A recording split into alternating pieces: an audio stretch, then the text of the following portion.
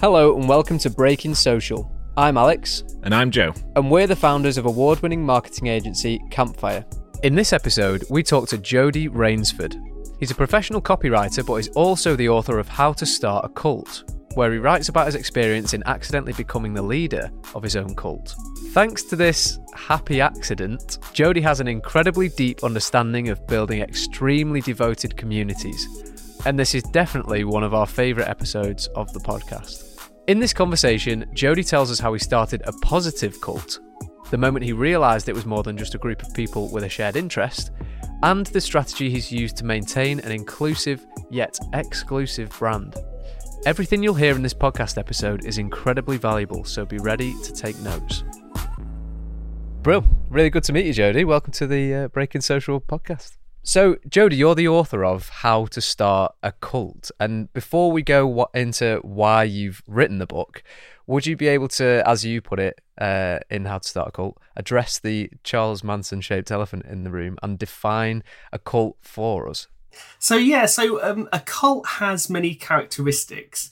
And the whole reason that I even latched onto the fact that what we had was a possible cult was because I'm a copywriter by trade. I think of headlines.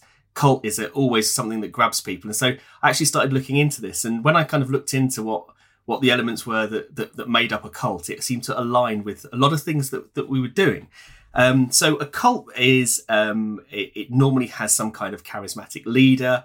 It normally is a group that there is some element of exclusivity about it, that it stands for something. It also, there's an element within that group of some following of rules. There is a set of rules normally laid down at the top that other people follow. And then there's also an element of people who join that cult then go on to either spread the word or recruit others into it. And so those are kind of the defining characteristics of a cult and how you bring someone, which sounds very much like a community, very much like a lot of things we say, but they can have negative and positive characteristics as well. Do you want to tell us a little bit about how you had started what you considered to be a cult and what did it surround? So I talk about accidentally starting a cult, and it really was accidental in the sense that I was previously a journalist for a running magazine. And the way that I'd made myself stand out as a journalist was I wasn't very good at running. I wasn't going to be able to win people over with my athletic prowess. I've never been able to do that. But what I could do is I could write stuff that was relatively funny, very sort of story based. I could, kind of make a joke. Like the whole joke was I was the Cole Pilkington of the running world. And so that's the kind of stuff that I did. And so this kind of light-hearted, story-based, travelogue-y type stuff fit really well in the magazine Running. But that magazine then decided to change what they were doing. And I'd met this other guy on a marathon, the Sierra Leone Marathon, which is a brilliant marathon. My experience of it was terrible. But I met this other guy and we kind of had this kind of kindred spirit. We liked talking about running. And with the one thing that we thought was, actually, there's very few people who are talking about anything. When you think about running podcasts, running magazines, running anything to do with running, it's always about speed. It's always about time. It's always about distance. It's always about all these really narrow set of things around performance. We thought there's no one who's just like being sort of casual with it. There's no one that's looking at the fun aspects of it. And so that really started off on a conversation where we said, well, let's start recording something. Let's start recording something and see if it lands. We think that there is something missing here that other people will enjoy.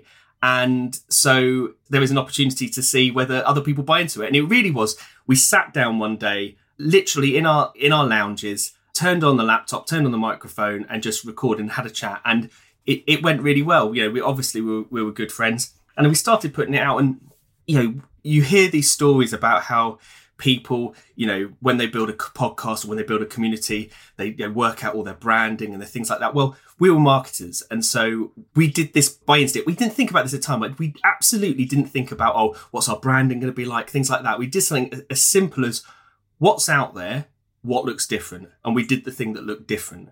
Big, bold, garish, ugly, took 3 minutes to do, throw it up on iTunes. Let's see what happens. And that really kind of was it. And just through taking that element of finding a position in the market, somewhere that no one else had done, we realised that actually there was a demand for it, and we just built up this demand for it. And it turned out that, you know, we hit on something that runners were frustrated with, is the fact that there were lots and lots of people who liked running, but they weren't obsessed with it. You know, running was supposed to be fun. Running was supposed to be interesting. Running was supposed to, you know, connect people in different ways. And so we found this big community, and this community is built. We've always been very much of the view that we don't want you to join this group, or we don't want you to join this community, or we don't want you to listen if you're going to be offended by stuff. If you're serious about, if you take running seriously, this is not for you. And we've constantly done that. And that's mainly because we didn't want to get lots of negative reviews, and we didn't want people abusing us online and things like that. And so by doing that qualification out, this was all accidental. We didn't mean to do any of this. And it's only when we look back and connect the dots did we then realise that we have something on our hands where it started taking on the qualities of a cult. And it really was only when I did a presentation, I wrote a presentation that I did to a group of people, and I wanted this headline, you know, how to start a cult. And then I subsequently looked back at all the characteristics, and I realised we had something on our hand that was very much like a cult. So it was completely accidental in one sense, but not accidental in the sense that we realised that we used our strengths. We did all the things that you would do on a normal branding, but we didn't purposefully do it. It's just something that seemed right. And, you know, like any good ideas that gain traction, you hit on something that there's a gap for, that there's a need for, and you run with it, and you find an audience around it. And there was an audience for that. That's interesting that you say that. And obviously, starting, we'll call it a community for now. Obviously, you've talked there that retrospectively, that group started to. You can see that there are the clues there that what you've actually created there is a cult. But the word cult, and seeing the word cult in a headline, there's a reason, like you said before, that it gets people's attention. And it's because, naturally, because of whenever the word cult has been used in the news prior to this, it's always about something negative, or typically about some very, very negative thing that has happened. What was the result of your cult? Was it a positive outcome or a negative outcome? It's a positive outcome. I think that there's different uses of the word cult, and one of the things that I was acutely aware of going into this, when, you know, we're talking about the cult, was differentiating between the two things. You know, you can all identify the bad, weird, alien sex cults, and the people that are in charge of them, and what they're doing. And it normally revolves. It's a pathological cult. It normally revolves around the leader. It's all about exploitation. It's all about prescribing to people how they do a certain thing, and it's closed off, and it's never about them wanting to make contact with the outside world, or when they do, it's purely to indoctrinate people. And so there were certain characteristics that are very different.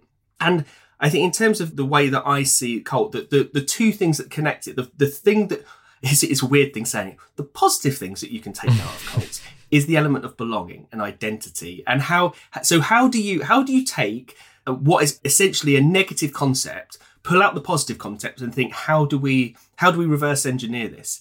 And so, you know, we think that belonging is the important aspect around a cult, and understanding that it's about, you know, the reason that cults work is because people just don't feel that they belong anywhere else. So what can we do to create belonging for people that don't fit in anywhere else?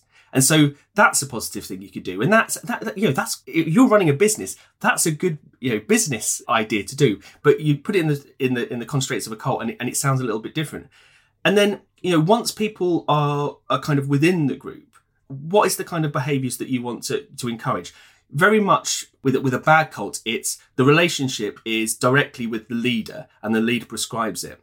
The difference, I think, in terms of cults that communities that work very well is that the interconnectedness is really important between the people within the cult as well. And I think the thing that really helped the community take off very, very quickly is that people were making connections with each other, that we were the pillar that brought people together. But really, we encouraged then, you know, to kind of, you know, connect with each other, to do things with each other.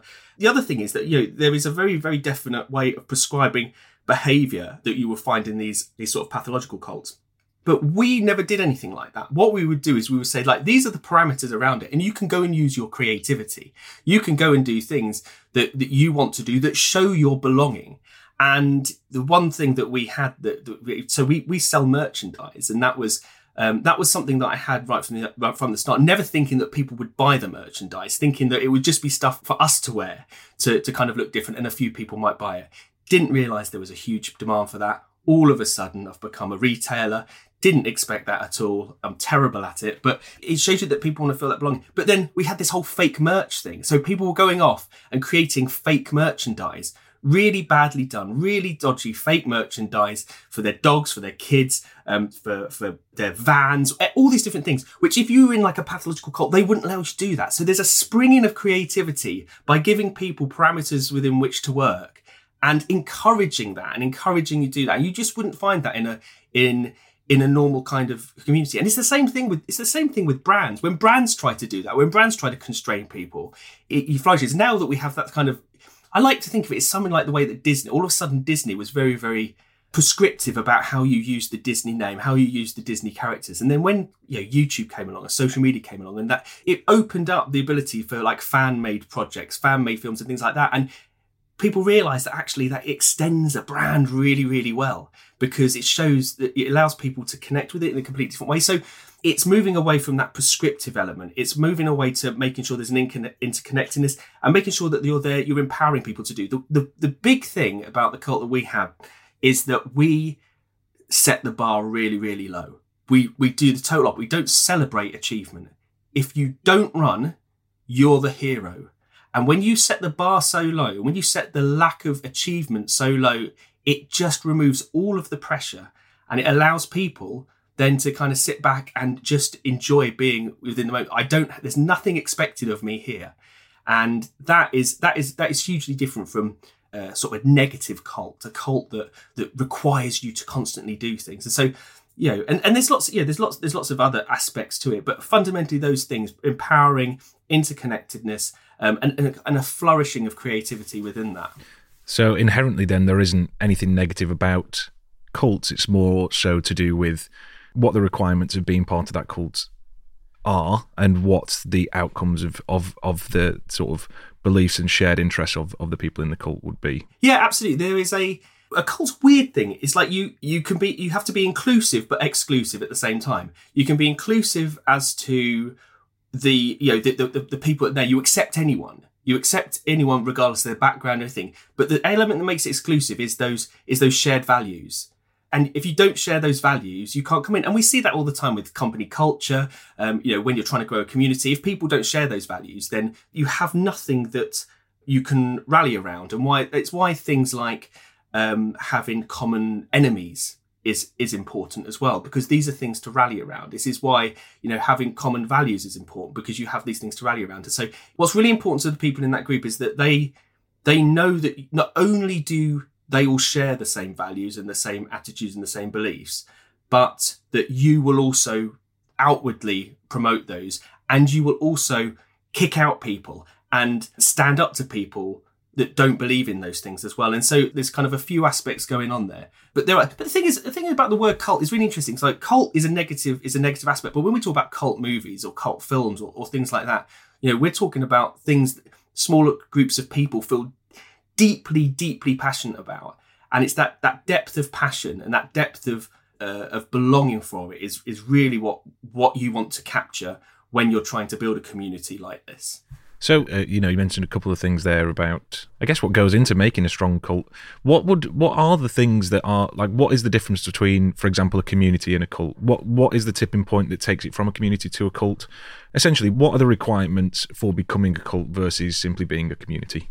I think with a cult, there is a certain depth and strength of feeling around it that shifts that tipping point, as you say. So you are actively trying to constantly test people's devotion, as it were, to the cult by asking them to do things which are, again, it sounds incredibly manipulative when you say it out loud, but it's constantly allowing them to show that they're belonging, and they want to constantly show their belonging, whatever it is that you're trying to do. So we've got 7 cult commandments, and the last cult commandment is, give followers plentiful opportunities to demonstrate belonging. In a community, you wouldn't really do that. You wouldn't really go, in order to be part of this community, you've got to go and do a bunch of press-ups randomly. Or in order to go and do this, you've got to go and do this kind of, this bunch of random things that don't make any sense, but we're asking you to do it. Because you don't necessarily always need to do it. where a cult becomes really important is when you get those opportunities where they demonstrate belonging and people on the outside see it. And so it's about identifying other cult members on the outside. So there's two aspects to it. There's how the cult works internally and people within the community. And this is really important for, especially for running. When the cult members go out or the community members go out into the wider world, how do they demonstrate their belonging so that the wider world sees them because it's important to them? But also, how do they connect with other people within that community? And so there's a much greater strength and depth of feeling that people have when you allow them to do things, and whether that's showing it through the merchandise they're wearing, whether they're doing it. We have this situation now where one of the things that when we were doing this, we never thought, let's find some really manipulative things to get our audience to do in order to prove this. We just did this because we thought it was funny. David, my co-host on the podcast with the community, he was on Special Forces Hell Week once, and he was rubbish. He was absolutely rubbish. He's got no upper body strength. He got kicked off because he couldn't do some press-ups. So in order to mock him, I said that every time someone finishes a race, they've got to do press-ups at the finish. So that every time they see this, we've got this constant reminder of how rubbish David is. And so everyone does it now. Everyone does it. And there are some races that you will enter, and if people know that you are a member of the community, they will not stop that watch until you have done those press-ups. So it's where like the ethos goes beyond that, where other people are starting to enforce the rules for you. And it's enforcing the rules for you, I think, is another one of those aspects where you don't realise how where the tentacles of this go and how far it reaches. Until you then start seeing this kind of feedback from people doing this. We had someone that ran the Ultra Trail de Mont Blanc, which is 140 miles around the base of Mont Blanc, which is a hideous, grueling race, who comes to the end of it and drops for 10 press-ups. I mean, it's just like they went through that race and thought at the end, I have to do these press-ups at the end. Like what brands would give to have that kind of space in someone's brain? So true. But that's the thing. It becomes part of their behaviour. It's crazy, and it's something that just has amazed me as we've gone further down this route. And we've heard a saying that goes something like brands are the new religion. I wanted you to go into what you feel it is about brands today that can make them so compelling or not compelling. What is it that makes someone either wholeheartedly Nike or wholeheartedly Adidas, for example, and they would never switch, and it feels like a offense to change their shoes, or Supreme, for example? What is it about these brands that are so compelling to people that they will worship them almost as if they were a religion?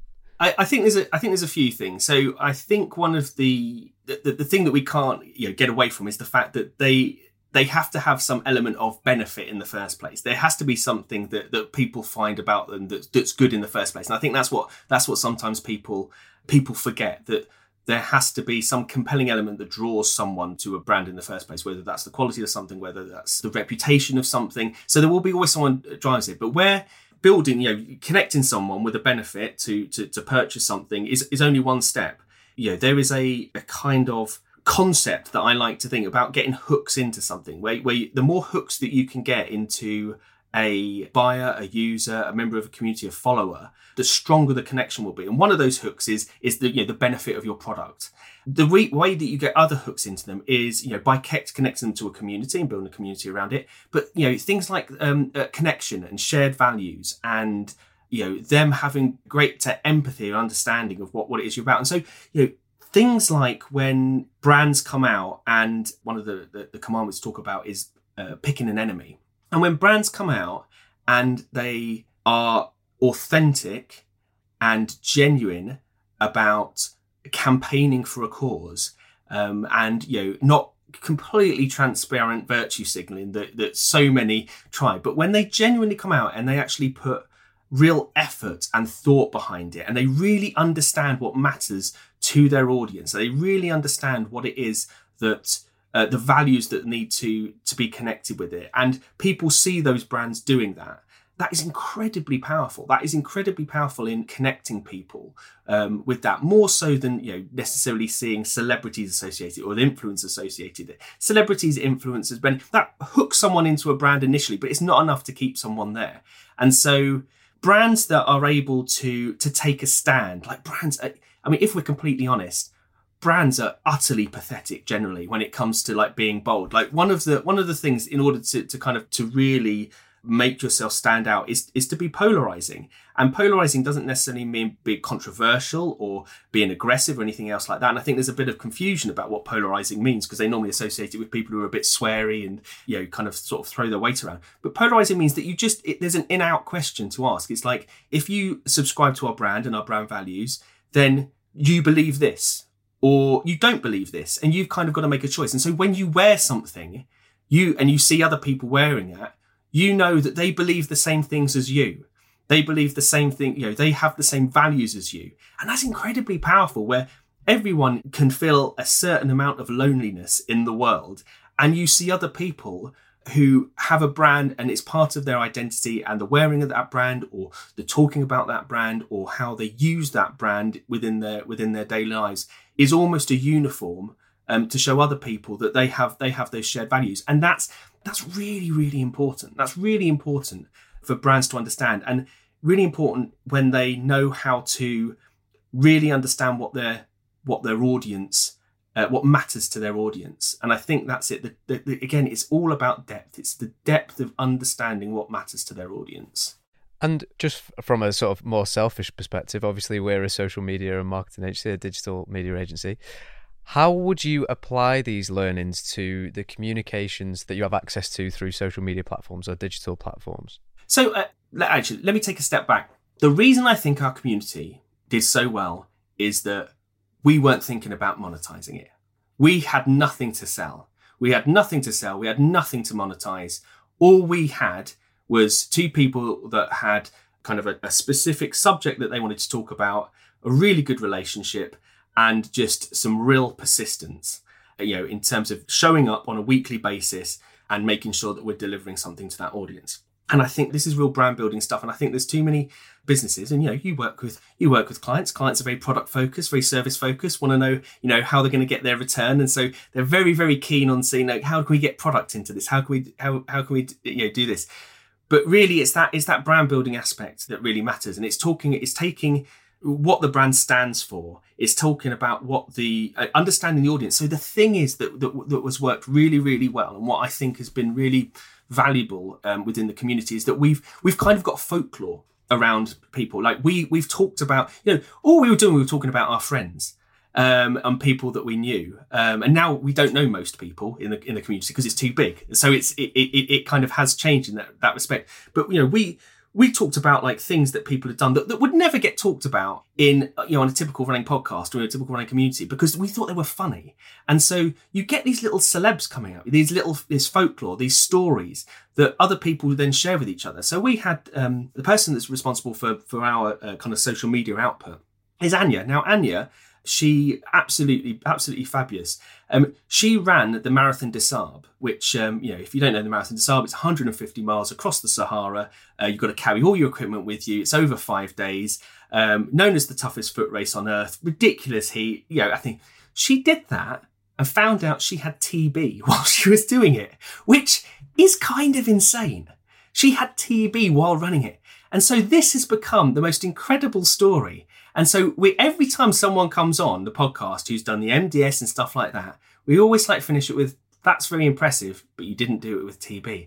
And so one thing that that we do very well is and I think was really, really helpful for engagement early on, was it was very clear how you could contribute. And this is a thing I think people struggle with, Facebook groups and communities. Like, how can someone immediately contribute? And by talking about, we know that we have villains, and our villains are cyclists. Those are our enemies. Not because we don't like cyclists, because cycling is cheating. That's what we think. It's cheating. You're not. It's not as hard as running. And so very early on, we made it clear about that these are the things that we think are worthy of discussion. And so when we started our Facebook group, like normally if anyone's ever started a Facebook group, it takes weeks and months of, posting to try and get people engaged, to stop the people lurking and things like that. Like within 3 weeks of our community starting, people knew what to post because they knew what their values are. They knew what other people within the community would find funny. They knew what they were interested in. And so another thing is that we had a huge amount of triathletes who are slightly worse on the scale than cyclists. But we had triathletes in there. And so all of the triathletes are well known. So we have like a rehabilitation program that we take them through where we try and move all the triathletes to become ultra runners instead. And so we create all these little bits of folklore. We take all these people and they become little celebs. And we do that within that. And I think that's what brands need to do. Brands need to, rather than going, here's Patricia from London who's, wearing our outfit and stuff like that. How good are you at storytelling? How good are you at building folklore and building those mini stories that our community go out and they tell those to other people? I've heard people telling other people stories that we've told and we've come up with. And that's where you get that real connection. That's where it really brings a brand to life in a different way. But you just cannot focus on how you are going to monetize, particularly on social. Of course you have mechanisms. Of course you may take it off social onto email and develop the relationship further in that way. There may be different mechanisms for doing that. But I think in terms of where brands really need to work is that they need to take that level back and think, what do the audience want? What do the audience need? What will make an audience laugh? What will really entertain them? What will do those things? So, but you are always competing against clients on what clients want. And so, that would be the kind of advice that I'd give, that it's really taking that step back and thinking about audience needs. And if a brand was to have that as an aim, to create a cult audience, be it just a subsection, out of the things it requires to create a cult, would you say that some are more important than others? Do you need all of them? Or if not, which ones are the most important? You do need all of them. So, I mean, if I quickly run through what they are. So it's developing a polarizing cult message, picking an enemy, being different and celebrating it, targeting outliers and misfits, building belonging, and then giving our followers plentiful opportunities to show that belonging. So the whole thing starts really at the start, like that polarizing cult message, what it is, and giving that person that in-out choice. That's where it starts. I think, if you don't get that bit right, everything else falls down. Everyone wants to skip to the selling t-shirts bit. Everyone wants to skip to the, let's get them to do funny stuff. Let's give our followers a funny name, all that kind of stuff. And, those are the kind of the tactics that only come about when you've done the hard work of, what does this subsection stand for? Like, what puts you in this group? What do we stand for? What don't we stand for? Who don't we want in this group? Who are we against? And the other thing is, it's all about looking different, being different, actually acting different. Too many people try to do this without, genuinely acting different. And again, it's that whole congruence that you expect from someone. Like if people meet us, they know that, we are as chaotic as the entire community. It's we have a consistent brand voice because that's just what we are. We don't have to try hard at it. And that comes through very, very easily, I think, very, very quickly. And it's difficult to do by committee, definitely. And it's difficult to do, but, that's obviously a challenge. But definitely making sure that the message is the basis upon which everything hangs. The being different part is really important as well. Not just being different, but actually celebrating, actually owning that difference and talking about it. We, as a community, we get two types of reviews. We either have 5-star reviews and people absolutely love us, or tell us that they don't like us, but they can't stop listening, which is great.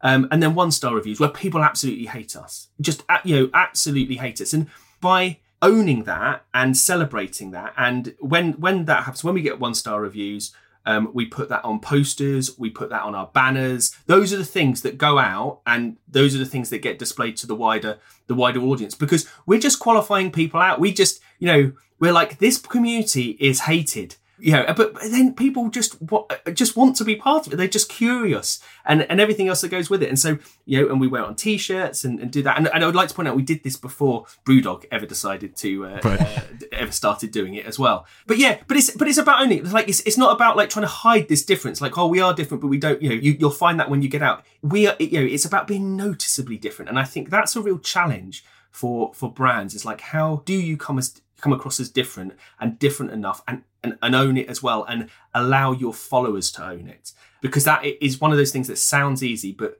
it requires a real mindset shift. It requires a real mindset shift from anyone. I speak to membership organisations quite a lot about this, and they're very keen on building a cult. But the problem is with a membership organisation is that all they want to bring as many people in as possible, because they're all about, the more people in, the more revenue. When people try to leave, we'll try and stop them from leaving. And you're like, it's complete wrong way round. I asked the question to them, like, when was the last time you said someone couldn't join your organisation?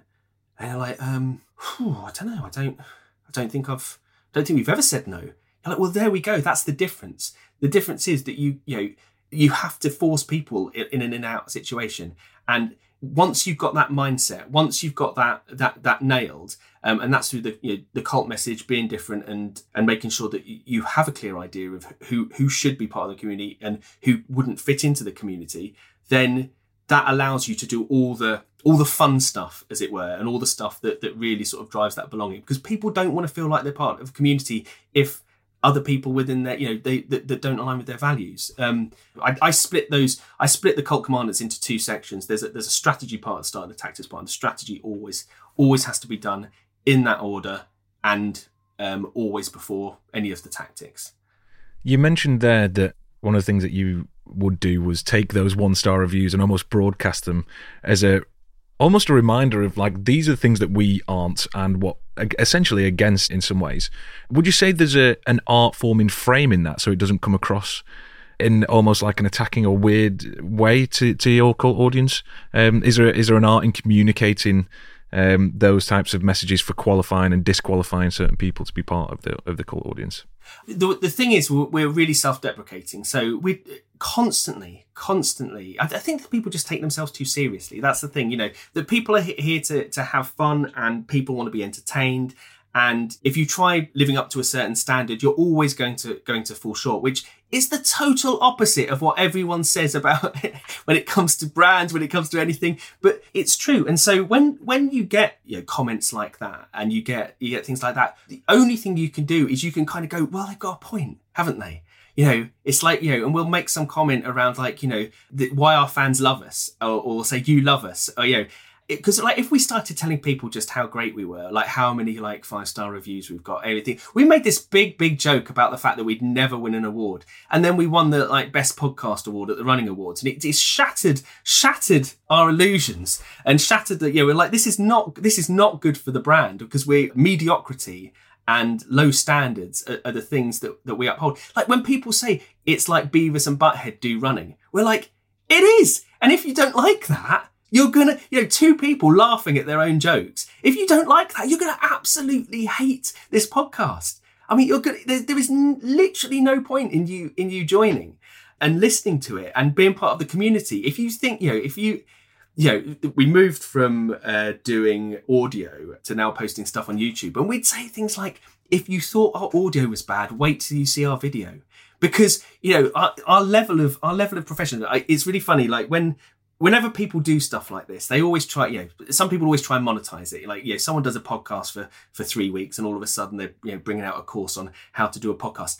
I still don't feel that we are professional enough to offer any advice about how to run podcasts or anything else like that. We know how to grow a community, but we certainly don't know to. So we're just incredibly self-deprecating. Like, there is just no pressure in anything we do. And the more that we do it, it's more of a magnet, because it lets people feel, it makes people feel at ease. And of course, the complexion of any community is going to be a reflection of who the people are that are leading it. But just being yourselves, I mean, there are so many contradictions with what we do.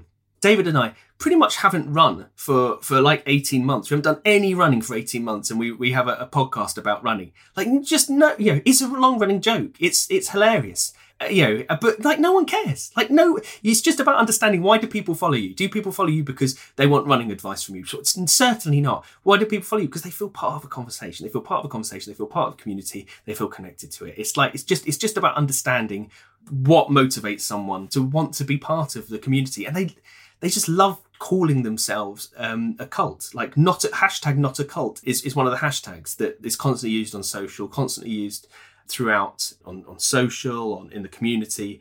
and everything else, and people just are very, very open about how much they want to follow it. So again, just some weird stuff happens as a result of this. One of our strongest members, as it were, she's a fashion designer, and the long-running joke has always been around, I've got a girl's name. I'm constantly referred to as Miss on post and things like that. And so everyone has a good old joke. My name's constantly spelled incorrectly. But she she designed and launched a dress called the Jodie dress on the basis of that, she loves the podcast so much. This is her way of showing her devotion to it, which is utterly bizarre in every single way. But it just makes such a good story that you feedback, and it comes this feedback loop that constantly engages and constantly gets people trying to show how much they appreciate and how much they love being part of the community. Did you use any of these, I suppose, marketing strategies or community building strategies when you've been marketing your new book, How to Start a Cult? So this was so the paperback of the book has been delayed slightly because we needed to add something else to it. So when I launched the book, constantly trying to find new and unusual ways. So when it comes to marketing, you always know that you can use the marketing of something as a story going forward. And so I thought, wouldn't it be really good, much to the utter horror of the publishers, wouldn't it be good if we were Christmas number one? Like the idea of being Christmas number one. And I just had in my mind that the community would absolutely love it. And so I said, what do I need to do in order to make sure that book is number one at Christmas? And so you need to make sure you have a certain number of sales on Christmas Eve by a certain time, so that when it flips over to midnight, do it. And then you need to pick some meaningful categories. Putting the book in carp fishing where you need to sell 4 copies, like everyone kind of sees through that. And then I thought, can I actually do this just by using the people in the community, in the cult? Can I actually launch a book and make it a bestseller just through the connections that we have in there, rather than going out? Because if I did that, it would prove that this works, and it would prove just how powerful this technique is. And so that's what we did. Basically did a call out for volunteers. 300 people within the group said that they'd volunteer to purchase the book at the times that I asked them to. Split them into smaller groups that all had different names. So they were it was like subgroups within groups, all different names, which didn't mean anything, but they thought it meant something as well. And so then we had little groups competing against each other as well. I mean, none of this actually was much of a strategy and everything. It was more around getting them to do stuff and asking them to do stuff because it felt as though it was meaningful. So calling out their names, making sure that I got all their names, thanking them personally when they did stuff. And then I'd get the different groups to say, can you buy the book now? Can you buy the book now? Can you leave reviews now? Can you do this thing at different times? And so on the day, managed to get it to number one in 3 different categories in Amazon, and on the crack in the top 10 list on Amazon on the by Christmas Day as well. Just through doing it through the group, which was incredible. And so it makes it a really good story to then go forward and tell other people. So the book has never been marketed to anyone more than the cult audience. And so people always ask, what is your strategy for launching a book? What is your strategy for launching a book? What is your strategy? And I say it's the same strategy for launching anything. It's a 2-part strategy, and it's 1, build a cult, 2, launch whatever it is you want to launch. Because that's always the thing. People always think, how I launch is a particular strategy. It's like, build the audience first, and you'll be able to launch a book. Whatever it is you want. Launch a new fashion range, build the audience, launch fashion range. I want to do an event, build the audience, launch the event. Like, it shows you that, doing that proves it. And, we have David, my co-host on it. He has his product as well, which is a product called Caffeine Bullet. And again, use the community, not just for testing, but also for doing part of a Kickstart scheme as well, making sure that people bought into it. People were really, really enthusiastic about it, and they went out and were able to be evangelical about the product to a wider audience. And so he's used that very, very successfully. But again, that group wasn't set up to do those things. Those things came out as an opportunity afterwards. So it just goes to show that, actually, building the cult has really genuinely formed a good basis for launching anything that we've done afterwards. I was actually about to ask you just about what you did there with getting the Christmas number one with your book by just marketing to the cult. I think that's brilliant. But I was actually going to ask you, how would a brand do that?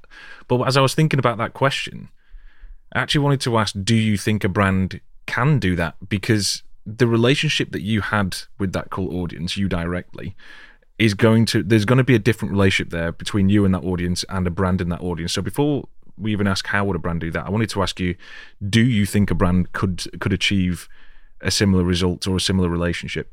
Oh, absolutely. Absolutely. So if you think about, there's some big brands out there that very, very cleverly create, again, I'm going to use the language of terrorism here, which isn't great, but cells, essentially. They create like cells of and smaller cults around it. And you think of people like Parkrun, think of people like CrossFit. These are organizations which bear very, very similar traits to cults. So think something like Parkrun. Parkrun's a huge organization, huge global organization, but they have lots of little churches. That every single Saturday everyone turns up to worship at the altar of Parkrun. They all wear their uniform. They all hold up their hands, showing how much devotion they got, because I've done 10 parkruns, I've done 50 parkruns, I've got the shirt to prove that I can do it. The sort of strength of belonging that those people do. And it's because it's being able to do the work to strengthen the relationship with those lieutenants, as it were, to kind of keep it, who will go out and sell your cult for you and sell your opportunity for you. And so I think if someone like, someone like Parkrun, they were able to mobilize a huge number of people when there was a threat that the pandemic was going to result in the cancellation because of safety reasons for a huge number of races. And they were able to, harness the power of getting the race directors in all those different locations to motivate all the different like Facebook groups and Facebook communities they had around that in order to do that. So I think it's about understanding how do you delegate and how do you recruit those people within your organization who their strength of feeling is so strong that they can go out and create these smaller groups and run those communities. I mean, like something like CrossFit. CrossFit is, people are evangelical about CrossFit. CrossFit is such a strong follower. If you've ever met someone that's just started doing CrossFit, oh my God, they just tell you about the diet, they tell you about how it's changed their life, everything else like that. The strength of feeling, if you can get a strength of feeling like that into smaller communities, you can easily achieve that, because it's, again, you're mobilized. And the thing is, it's not just a case of this is an opportunity. You have to do this. You have to regularly mobilize that group because they have to feel like they're doing stuff. They have to feel like they're part of stuff. I have never been part of a marketing campaign before when the people who were buying the things in the marketing campaign were telling me how much they loved the 5 days running up to Christmas, which is a pretty busy time. The 5 day run up because they were in little groups together. They were connecting with each other. They were having fun. They were mocking me as much as they possibly could and joking. And they were making jokes about how they're never going to read the book. And a third of the people that bought the book don't even own a Kindle, which is the weirdest thing. But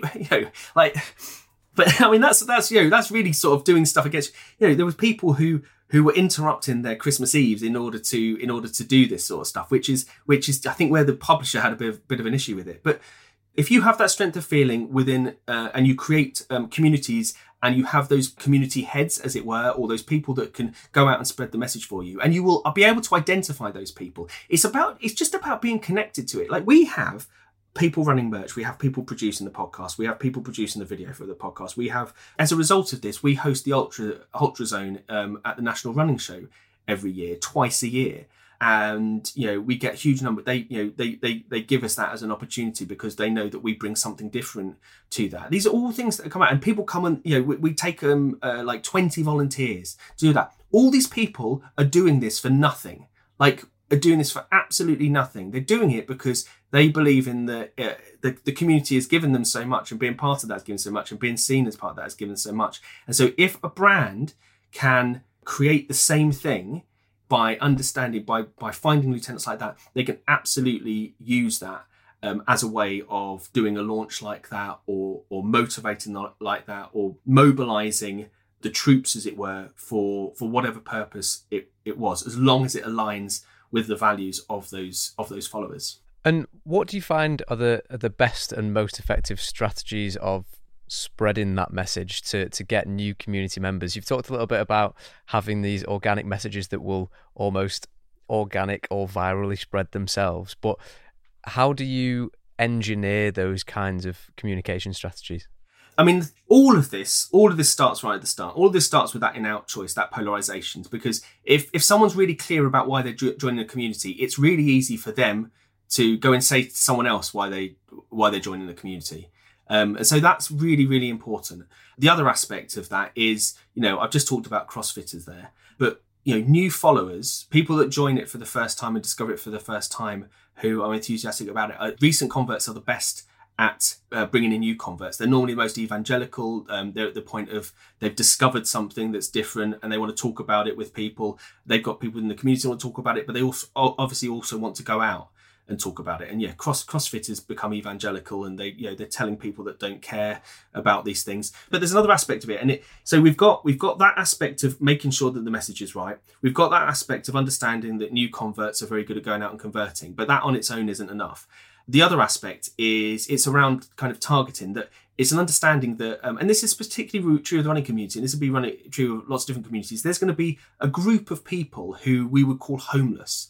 And then when we talk about targeting misfits, it sounds a bit rude. We're talking to people, there's something wrong with them, but these people literally are misfits. There is nothing out there for them that they fit into, that not because of who they are, it's because no one has provided something for them. No one's provided a home for them. No one's provided a home to understand what it is. And so there will always be a section of people who, and it's going to be a section of people in any market, in wherever you are, who aren't being served and who haven't found a community. And so, there are pockets all over the place where you can find these people. And so we tend to, so just using the example of running, when people join our group, very, very quickly, we go, again, we use the language of cult more than we like to. We go through an indoctrination process. So they are, they're welcomed in. It's just, again, it's doing like little things that are very, very simple to do, but people don't do it because it's too much work, or they're trying to automate it, or they're trying to say, what's the easiest way of doing it? And I think, one of the quotes one of my favorite quotes of all time is from Paul Graham at Y Combinator, who says, do things that don't scale. And I think that's really important. Like with so much technology and so much opportunity to automate things and make things simple, doing things which make that difference really, really stand out, particularly online. So making sure that when people first join the group, they are properly indoctrinated in. They get fully under. We have got an A to Z of Bad Boy Running, which basically goes through. So if you ever listen to the podcast, it's almost indecipherable. We're using so many like in words, in jokes, things that won't make sense to anyone. You kind of have to decipher it. So we created an A to Z of Bad Boy Running, which actually ended up being about 10 hours long, which is just horrific. So we push people to listen to that first. And if someone can get through 10 minutes of listening to that, 10 hours of listening to that, then, they've invested then. They've invested 10 hours of their time. That's kind of, they don't think of that as a sunk cost. They feel like, I've got to push on with this now. And so if they get through that, and there's a lot of people that leave very, very quickly. If people aren't right, you've got to get them out of that community as quickly as possible. Otherwise it causes issues. So we do really, really good job of making sure that when people come in, they feel welcomed, they feel connected, other people welcome them, they get a really good idea of what the community is. But all those people are also going to be part of other communities. And so very, very quickly, it's easy to get, it's like referrals. It's just like a referral process. When people see, come and have a look at these. So they will connect to other people within the communities they're in, and they'll bring those in. And doing stuff which people love to share is really important in terms of the visibility. So, you were talking there kind of viral content. None of our stuff really goes viral, but it's like a kind of a mini viral thing in the sense that it attracts people that we wouldn't otherwise attract. So one thing that we do, for example, with the merch, and this is a good example of doing things that don't scale, is that our merch is rubbish. Okay, so our merch is like, it is literally bare minimum. You want these things. We will actively say to people, right, we are not Amazon. You can buy this merch, but it's going to take 3 months to get there, because this isn't our full-time job. So it's going to take 3 months to get there, but you've got to pay up front. And if there's any kind of complaining about it, you'll get immediately refunded, and you can wait till the next time we're going to order merch and stuff like that, because we just, again, all born out of necessity, but it makes people connect with this away. So they get the merch. And then Lorna, who does our, she's a brilliant runner as well, who does all of our merchandise, she'll send them a handwritten note. And the handwritten note will say something, you're an idiot for buying this because it's utter rubbish. And people love that. They love the fact that there's a handwritten note. They love the fact that they've been told it. They will post this stuff online. They will post it in their, on their Facebook page. They'll post it in their running groups, and it gets attention. It gets attention from people who are like, that is awful. And it gets attention from people who are like, oh, I'm curious about that. What is this? Because it's not like any other community. And so it's doing those things that we know will kind of go out there and do, which is, it's just good practice. That's the thing. It's just a good practice thing to do that naturally will get shared because people feel really connected to it. And so a lot of it isn't really about, what is the strategy for getting it out there? It's about doing the right things internally and doing the right things for new people coming into the community that makes it easier for them to go out and get people. We've never, ever gone out and invited people into the community. Everything's always come through someone else trying to bring someone in because, and that's why the community is, it's about 4,500 on Facebook, much, much larger outside of that. But it's really close knit, and that's the real value in that, because it's just making sure that it's the right people and you've given them everything that they need to go out and recruit other people. They know what to say about joining the cult, what it means, and what people get from it. Unfortunately, because I would actually, I'd love to talk about this more and more, but I actually, for now, only have one more question for you, Jody, if that's okay with you. So this final question is actually more personal to you, but that final question is, what one quality do you see within yourself that you feel without you wouldn't succeed? I constantly like to make connections, and I constantly bring things back to standing in the shoes of other people. So originally, as I was a journalist, I became a copywriter, and now, of course, I'm a marketer. But being able to make connections and really stand in the shoes of the audience and who the person that's possibly listening to you or watching you or hearing you, or the person that you're trying to communicate, being able to do that and having the empathy to do that. And I know it's a really, empathy is my thing, but it really is a superpower. It's a superpower because you can just understand how people are going to interact with things, what people's behaviors are, how people are going to speak about this. And so on that level, it's become quite instinctive in the sense that because I'm so connected with the audiences that we have, and however I do it through either like my natural qualities, or whether it's because it's become a learned quality because I've had to do it for so long, but being able to have that sort of instinctive thing of like, they will like this. If we do this, they will find it funny. If they do this, they're going to love it. We can't do this because they won't like it. And having that, I think, is really powerful. And I think if more people were able to tap into that, I think there would be brands, communities, people would generally find it much easier to connect to people and not have that disconnect when it comes to communicating, why someone should do something or why someone should act in a certain way or being able to help them. And so I think that's probably the thing that has helped me most in my career and in creating what I've created and going down the path that I've created. What an excellent answer, and a great way to end the podcast. Jody, thank you for joining us. No, thank you very much. It's good to thank you for your questions as well. Thanks so much for listening to Breaking Social. Make sure you subscribe to us so you're notified when an episode drops, and if you want to keep up with what we're doing at Campfire, make sure to follow us on the socials in the show notes. We'll be back next Tuesday with another episode.